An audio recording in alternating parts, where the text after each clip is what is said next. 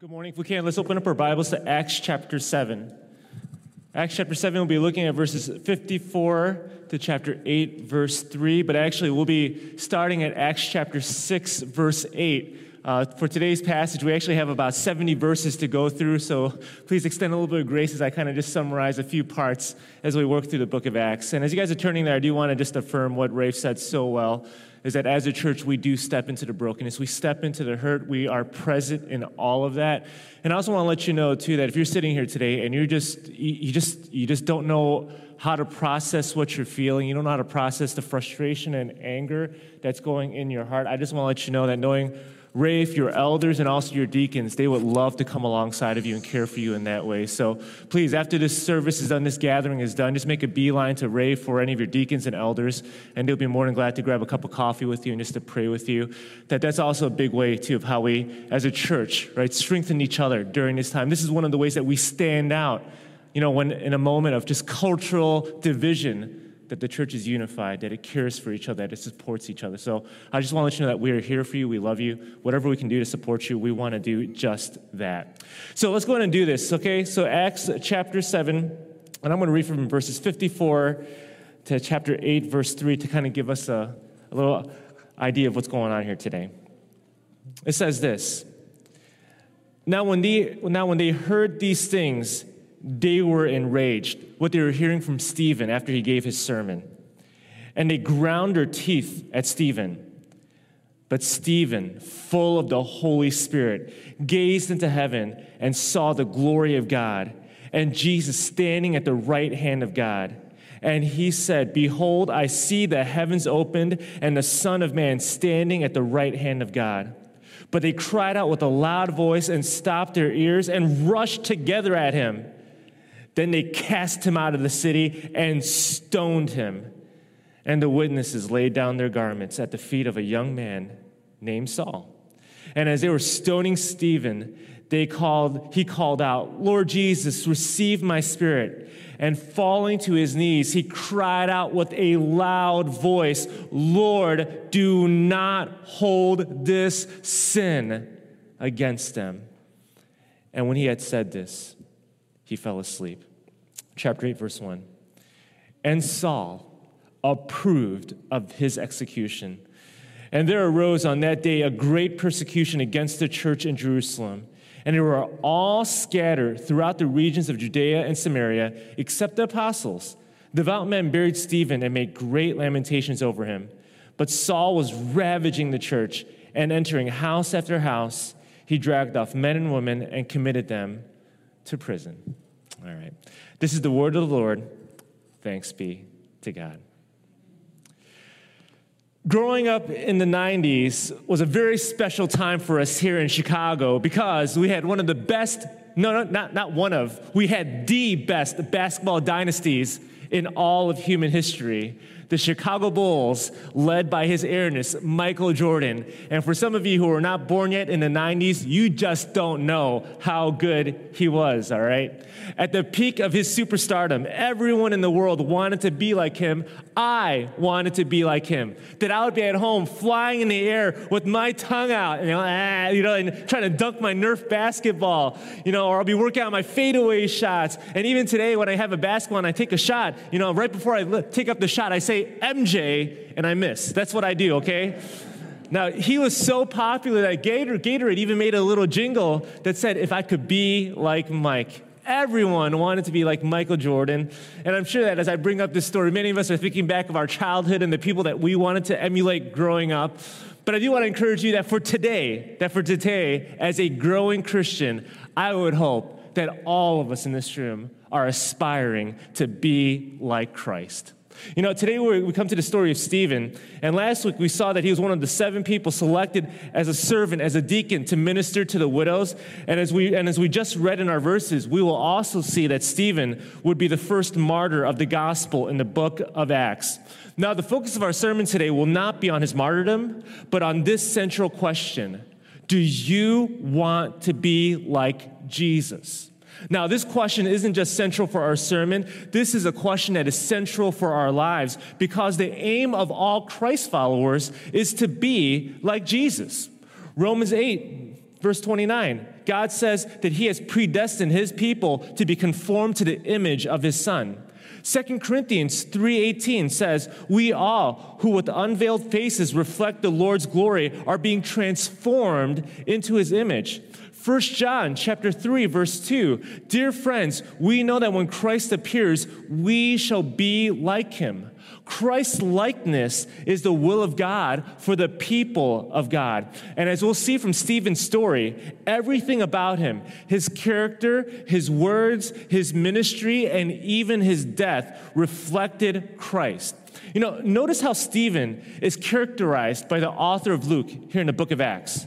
Acts chapter 6, verse 5 says this about Stephen. They chose Stephen, a man full of faith and of the Holy Spirit. Acts chapter 6, verse 8, and Stephen, full of grace and power. And as Stephen is about to die, it says in verse 55 of chapter 7, but he full of the Holy Spirit. So don't miss the connection here. Stephen, who looked like Christ, is because he was full of the Spirit of Christ. He wasn't Christ-like because he worked harder than everybody else. He wasn't Christ-like because he had some sort of special anointing or calling like an apostle. No. We can't become like Christ on our own power, but we can reflect Christ through the Holy Spirit's power. And when the Spirit fills your life, you will look more like Jesus. You will act like Jesus. You will live to glorify Jesus. You will talk like Jesus. And as we see with Stephen here, that even as the world is trying to shake him and oppose him and even kill him, he just kept pouring out the life of Christ. You know, it's kind of like this cup of water here, you know, that is filled to the very top, to the brim here. Now, if you do nothing to this cup of water, right, it just stays there. But if you start to tap it or shake it a bit, you know, it begins to spill. And sorry for the mess here, guys, all right? But I'll drink some more here. Right? Now, this is what happens. When you get shaken like this cup, when you get tapped with really challenging circumstances, what comes flowing out of your life? Is it the life of Christ? Is it the fruit of the Spirit? Or is it the flesh? We have to remember that you are controlled by whatever fills you. If you are filled with jealousy, the success of others will make you raging mad. If you're filled with lust, your sexual appetites will lead you into greater darkness. If you are filled with anger, you will quarrel and even murder with your own hearts. But if you are filled with the Holy Spirit, you will be like Stephen. You will live a Christ-exalting life. So for our time here today, this is what Stephen demonstrated when his life was shaken. Just two insights from our many verses here. First is that when Stephen was shaken with life, he was Christ-like in his wisdom of the Word of God. And second, when Stephen was shaken, he was Christ-like in his forgiveness. So first point, he was Christ-like in his wisdom of the Word of God. And second, he was Christ-like in his forgiveness. So first, when shaken, Stephen was Christ-like in his wisdom of the Word of God. So what we read here is that Stephen is doing signs and miracles, and he's doing healings, and he is giving all the glory to Jesus, and is expected none of the religious leaders like it. So they begin debating with Stephen, and they are overwhelmed with his brilliance. You know, chapter 6, verse 10, and now I'm just kind of flying through chapter 6 here. Chapter 6, verse 10 says this, but they could not withstand the wisdom and the spirit with which he was speaking. Notice there, wisdom and spirit, they're together here, right? They're complementary here. So they grab Stephen, bring him before the Sanhedrin, the religious council of the day, and they bring up false witnesses to accuse him. Verse 11, chapter 6. Then they secretly instigated men who said, we have heard him speak blasphemous words against Moses and God. And they stirred up the people and the elders and the scribes, and they came upon him and seized him and brought him before the council. And they set up false witnesses who said about Stephen, this man never ceases to speak words against this holy place and the law. So here are the two false accusations that they're putting against Stephen. Is that first off, Stephen is saying that we don't need the temple temple. And secondly, he is saying that we don't need the law. So what Stephen does is that he defends himself by giving this incredibly long sermon that retells the history of Israel. That he first talks about Abraham, then Joseph and how the Israelites came out of Egypt. Then he talks about Moses and Joshua and David and Solomon. Now, we can't go through all 50 verses here, but let me just give you a summary of what Stephen is saying. First, Stephen establishes that we don't need the temple to meet with God. So he starts off by saying, first, consider Abraham. He met with God, and there was no temple. God was with Joseph in Egypt, and there was no temple. God met with Moses in the wilderness, and there was no temple. And even after the temple was built, Stephen says in verses 49 to 50, quoting from Isaiah 66, these words, chapter 6, verse 49 to 50. 7, Heaven is my throne, and the earth is my footstool.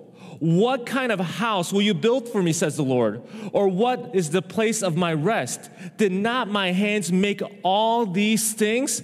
What this is saying, what Isaiah is saying here, is that God does not live in a box. He doesn't live in walls. He is everywhere because he is the creator of all things. So Stephen's first defense is that it's true. You don't need the temple of God to meet with God because he is everywhere. And you can just imagine that the religious people are just losing their minds because what are you talking about? The temple is where we do our sacrifices. The temple is where we do our works. It's how we earn our salvation. How can you say we don't need the temple? So they're just losing their minds here. Now, with the second accusation of how Stephen disregards the law, once again, Stephen defends himself in this sermon by showing through the history of Israel of how the people of God consistently rejected God's command. That under Moses, the people of God did not obey the law and just kept whining. That under Aaron, you didn't obey the law. Instead, you kept worshiping a calf. That under the prophet Amos, you didn't obey the law. Instead, you turned your worship into idol worship of Moloch and Rehem, the sun gods of Egypt, who were well known for their worship of children sacrifices. This is the history of God's people, and you've shown it over and over and over again. They don't obey the law. And this is the connection Stephen is making. I'm not the one breaking the law. He now points to them and says, you are the ones breaking the law. Chapter 7, verse 51. You stiff-necked people, uncircumcised in heart and ears, you always resist the Holy Spirit. As your fathers did, so do you. Which of the prophets did your fathers not persecute? And they killed those who announced beforehand the coming of the righteous one, Jesus here, talking about Jesus, whom you have now betrayed and murdered. You who received the law as delivered by angels and did not keep it. So Stephen here, in his defense, turns the table on them. I'm not the one opposing God. You're the one. You're acting just like Israel. You have persecuted the prophets and you have killed Israel's deliverer, Jesus Christ. You are the ones that need to be held accountable, not me. Verse 51, you stiff-necked people, uncircumcised in heart and ears, you always resist the Holy Spirit. You know, have you ever tried to walk a dog or ride a horse with a stiff neck? It's impossible. They will never move where you want them to move. In the same way, Stephen is saying that God has lovingly tried to persuade you to follow him through his word, but you won't do it. You're too stubborn. You're too prideful. You are stiff-necked. In addition, Stephen says that you are uncircumcised in your heart, which means that their hearts were hard towards God. It was callous towards God. They weren't listening to him. They weren't loving him. That they were going through all this religious ritual, but it was all external. God was nowhere near their hearts. And when you consider the story here, the hypocrisy of the religious leaders, it is stunning. They are saying right now that Stephen is discrediting the law of God, yet they are the ones currently setting up false witnesses and breaking one of God's commandments to not give false testimony. This only goes to show that these men had no concern for God, no concern for truth. Verse 15 even says that when they saw Stephen, his face was like an angel. I think this represents his closeness and intimacy with God. That just like Moses, when he went up to meet God on Mount Sinai and came back with a face that was radiant, Stephen's radiance showed that he was a man who spent a lot of time with God. So these crowds recognized that he was a godly man, but they didn't care. All they cared about was their positions of religious power. This is what Stephen is making clear to the crowds right now. You think your fight is with me? No. Your fight is with God. And just like your daddies did before you, and your daddy's daddy, and your daddy's daddy's daddy, you have always been opposing God. As your fathers did, so do you. Which of the prophets did your fathers not persecute? And notice how they respond when they hear the truth. They hear the truth of their condition. Chapter 7, verse 54. Now when they heard these things, they were enraged, and they ground their teeth at him. It says here that they ground their teeth, and it kind of reminds me of what a dog does right before he's about to attack or bite, that they show their teeth and they're about to growl, and that's exactly what's happening with the crowds. They're about to attack, and they're showing their teeth. Now, let me pause here real quick and ask this question. What does Stephen's example here mean for us? When Stephen was shaken, I want to show you that what spilled out was the Word of God. You know, Stephen didn't attend Bible college. You know, he didn't have a seminary degree. He wasn't reading off some sort of gospel track or iPad here. Yet before a very hostile crowd with no time to prepare, he gives a powerful gospel sermon. And can I just say that what he does here is very, very reminiscent of what Jesus does when he's faced with opposition, that Jesus always goes back to the spoken word of God, the written word of God. That when Jesus was tempted in the wilderness, he quotes from Deuteronomy. That when he's questioned about this position on divorce, he quotes from Genesis. When he's on the cross and he's about to die, he quotes from Psalm and everywhere else across Scripture. When Jesus gave the Sermon on the Mount, he would first quote the Old Testament by saying, "You have heard it said, but now I say to you." When Jesus was asked, what is the greatest commandment? He quotes Deuteronomy chapter 6 saying that it's to love God with everything that you have. When Jesus was being questioned about why his disciples were picking and eating, on the Sabbath, Jesus quotes from 1 Samuel chapter 21 and how David and his men ate from special bread. When Jesus was shaken, he spoke the words of God. And when Stephen was shaken, he spoke the words of God. Why? It's because they were both full of the Spirit. And to be full of the Spirit of God is to be full of the Spirit of truth. And usually this is how it works. It's that the Spirit takes the truth that's already been planted and hidden in our hearts, like in our quiet times, through our scripture memory, through hearing sermons. That's why it's so important for us to listen to sermons, because it's the Word coming into your hearts. Also with podcasts or Christian books, all those things. And what happens is that when you saturate yourself in the Word, when life finally shakes you, and it will shake you, when Satan tempts you, and he will tempt you, when people oppose your beliefs, and they will oppose your beliefs when you're faithful to God's word, the Spirit of God in those moments will bring those promises to bear on our hearts and help us to share it with others. The best examples of these moments is when you share your faith with others. And it's just amazing how when you share your faith with someone who doesn't know Jesus, just how the Spirit gives you gospel truth to share in that moment. And if you guys don't know this, you're Pastor Rafe, and many of you here sitting here, you guys are going out on a weekly basis sharing your faith. And one time I had a chance to go with Pastor Rafe, and man, this guy was just dropping like gospel truth bombs like nonstop. It was like amazing. Like he looked like an angel. It was incredible, okay? But let me just share my story. Okay? I'll share my story. I didn't look like an angel, but let me share my story. So a couple of weeks ago, I was eating with that one person who doesn't know Jesus, but I love so dearly because God loves him. And he was angry. Like we met up because he was super angry. He was a Chinese American. And he was so angry with the violence that he was seeing towards those of Asian descent, right, a couple of weeks ago. And he said to me, Kenson, and we've had a lot of spiritual conversations, this is why I can't be a Christian, because you're too naive. If you want things to change, you've got to fight back. You have got to make those people who hurt us fear us.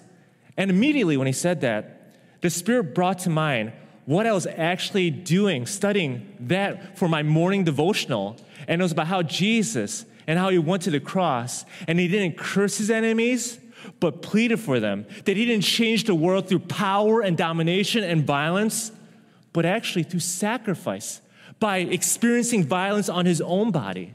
So with the wisdom of the Spirit, I just unpacked the story of the cross and showed him that being a Christian, like his name's Michael, is not being naive, because God never sweeps evil and injustice under the rug. Instead, what we see on the cross is that Jesus suffered every injustice to bring an end to it. That this is the hope that I have. It's not in more violence. My hope is in the transforming love of Jesus. And this is what I shared with Michael. Now, he didn't agree with me one bit, but I thank God that he gave me the words to speak at the right time that pointed to Jesus.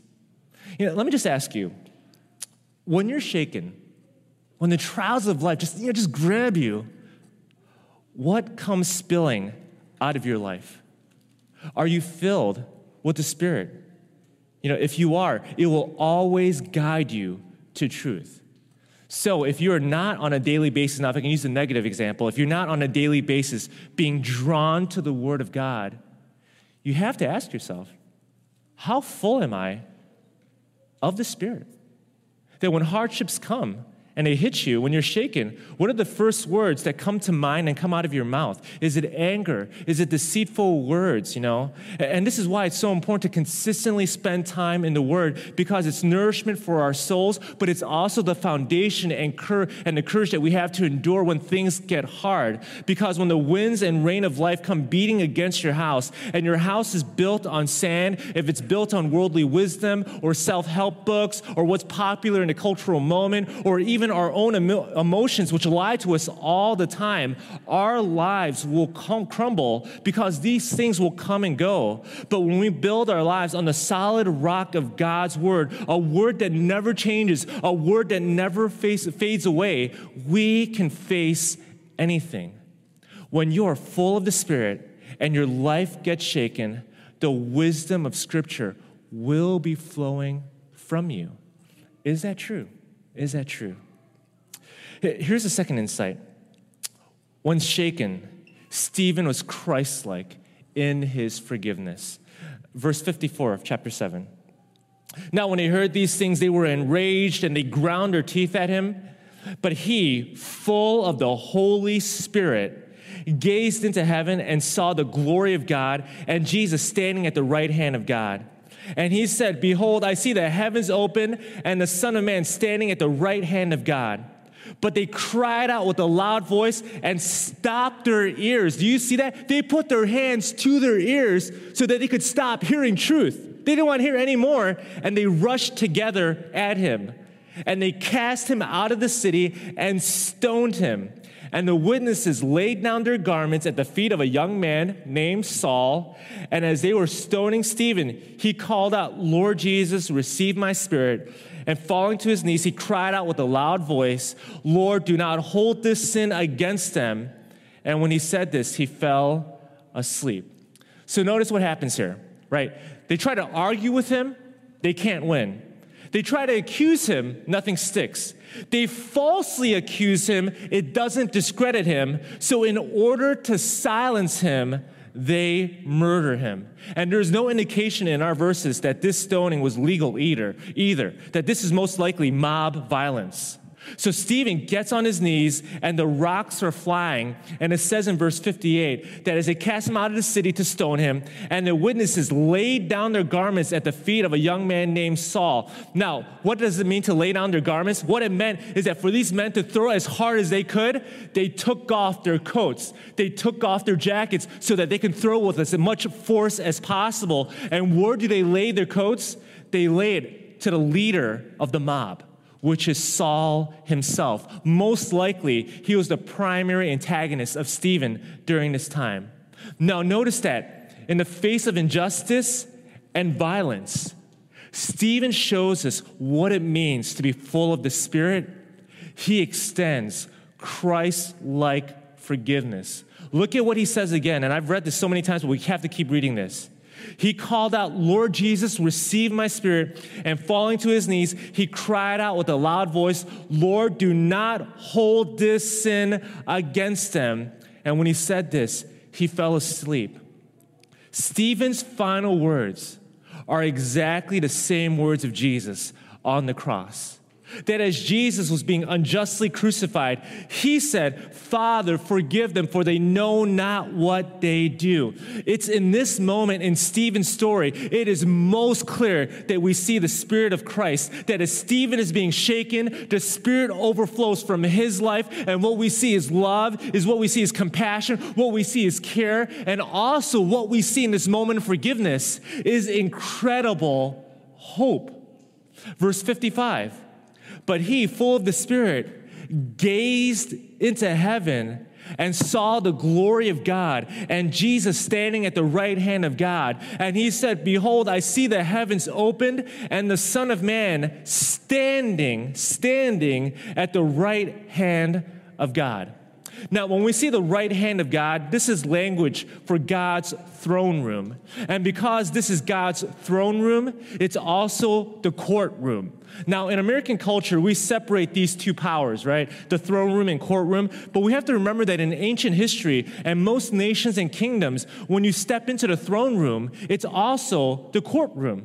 And we see Jesus here not seated at the right hand of God, but standing. Now, this is unusual because often when we see Jesus in the throne room, he is seated. And that's meant to tell us that the work of salvation is done, that his life, death, and resurrection was perfect. So he sits down because there's no other work that is left to do. It is completely finished. But we see here with Stephen's vision that Jesus was standing as he was about to die. What's going on here? Well, let me ask you, when you're in a courtroom, who are usually the people who stand? It's usually the people who are making a case. It's the people who are making an appeal. When Jesus stands, we have to see this. He is being Stephen's advocate.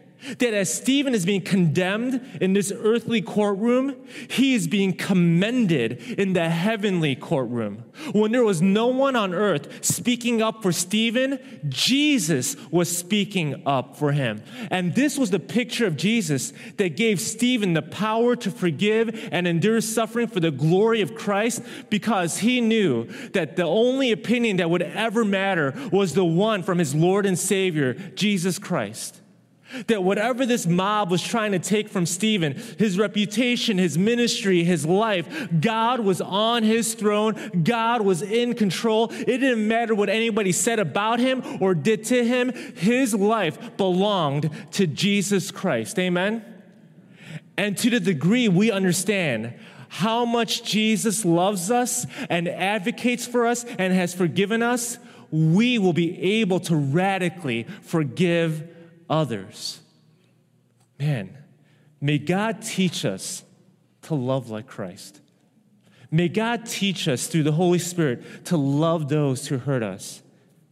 May the Spirit keep us from bitterness and unforgiveness in our hearts. May the Spirit give us the strength to ask for forgiveness and extend mercy when it's the hardest to do.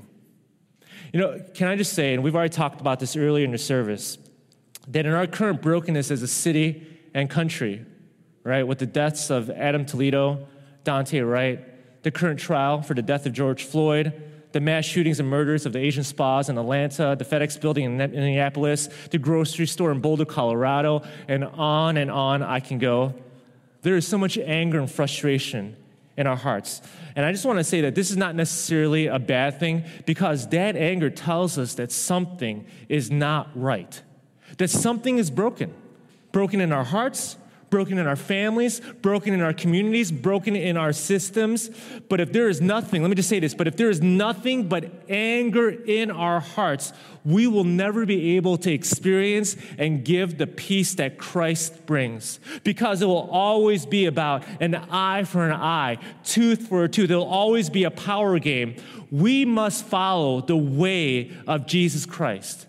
That Christ wasn't just angry over sin, he also wept over sin. that he didn't cancel and dismiss his enemies. He also pleaded for them and called for their salvation.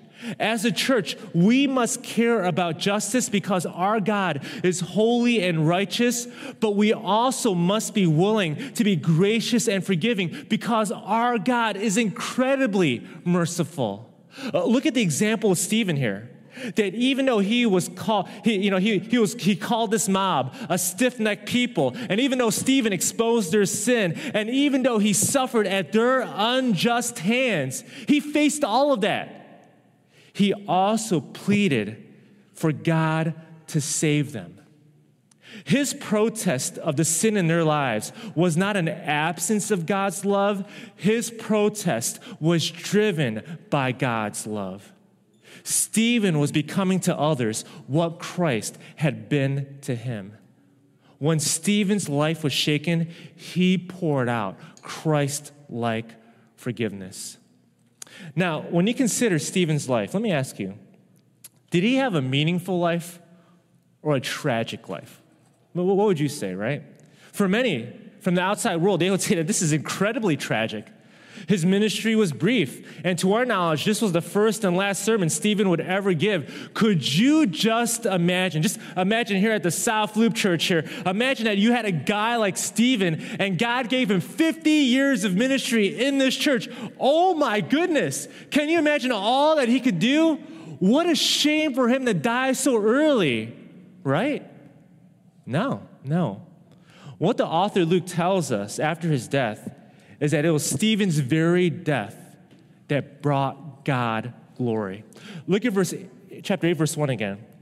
And Saul approved of his execution, and there arose on that day a great persecution against the church in Jerusalem, and they were all scattered throughout the regions of Judea and Samaria except for the apostles here. In verse 3, but Saul was ravaging the church and entering house after house. He dragged off men and women and committed them to prison. Now, there's a lot going on here, but there's one thing I do want to point out, is that it was through Stephen's death that the church finally spread far and wide. Up until this point, the church was still being unfaithful to the Great Commission. They were not going to Judea and Samaria. They were all still bottled up in Jerusalem. But it was through the death of Stephen that it started this incredible persecution within the church, which many at the time would not think was God's will, but it was actually the very, very thing that made the gospel flourish. Stephen's death did just that. In addition, Stephen's message and death deeply impacted Saul, who would become the Apostle Paul. Well, how do we know this? Well, first off, we know that Saul, he was there. He was there at his death, right? We know that he was present for that. And we also know this because we actually have Stephen's sermon in the book of Acts. That we have to ask ourselves, how in the world did the author Luke get so much detail for this sermon that Stephen gave? Who was there to give it to Luke? Was it the Sanhedrin who told Luke? No, I don't think so. Was it the mob who related back to Stephen that this is what he said? No. Luke got this sermon from an apostle that he spent a lot of time with in his missionary journeys. It was the Apostle Paul. Do you know what that tells us? Is that as Stephen was dying, as he was giving his message, and as Saul was angry and enraged, guess what happened? Those gospel seeds actually planted in his heart. Many scholars would say that when you look at key themes in Paul's theology, they are all themes that you also see in Stephen's sermon. Is that incredible? Next to Jesus, Paul was the most influential architect of Christianity, so you can say this, that through Paul, Stephen literally changed the world. That in his Christ-like witness and his Christ-centered sermon where the gospel seeds were planted that led to Saul's conversion. And just one more thing for you to consider. Did you know that Saul becoming the Apostle Paul was God answering Stephen's final prayer? Father, forgive them. Forgive them. And what happened to the Apostle Paul? he was forgiven. Can I just say that this is what God can do when we radically forgive and pray for our enemies, that he can turn people who are persecuting Christians today into proclaimers of Christ. Stephen's death was not a tragedy because his life, even though it was brief, was all about Jesus Christ. It wasn't about prospering. It was about pointing people to Jesus. It wasn't about getting respect and notoriety. It was about serving tables to these widows. His life was all about Jesus. And Stephen's story, at the heart of it, is what the book of Acts is all about. It's about an extraordinary God, the Holy Spirit, using ordinary people to do extraordinary things for the kingdom of God. Amen? Friends, when your life is shaken, what pours out of it? May we become for others what Christ has been for us. Let's bow our heads and pray.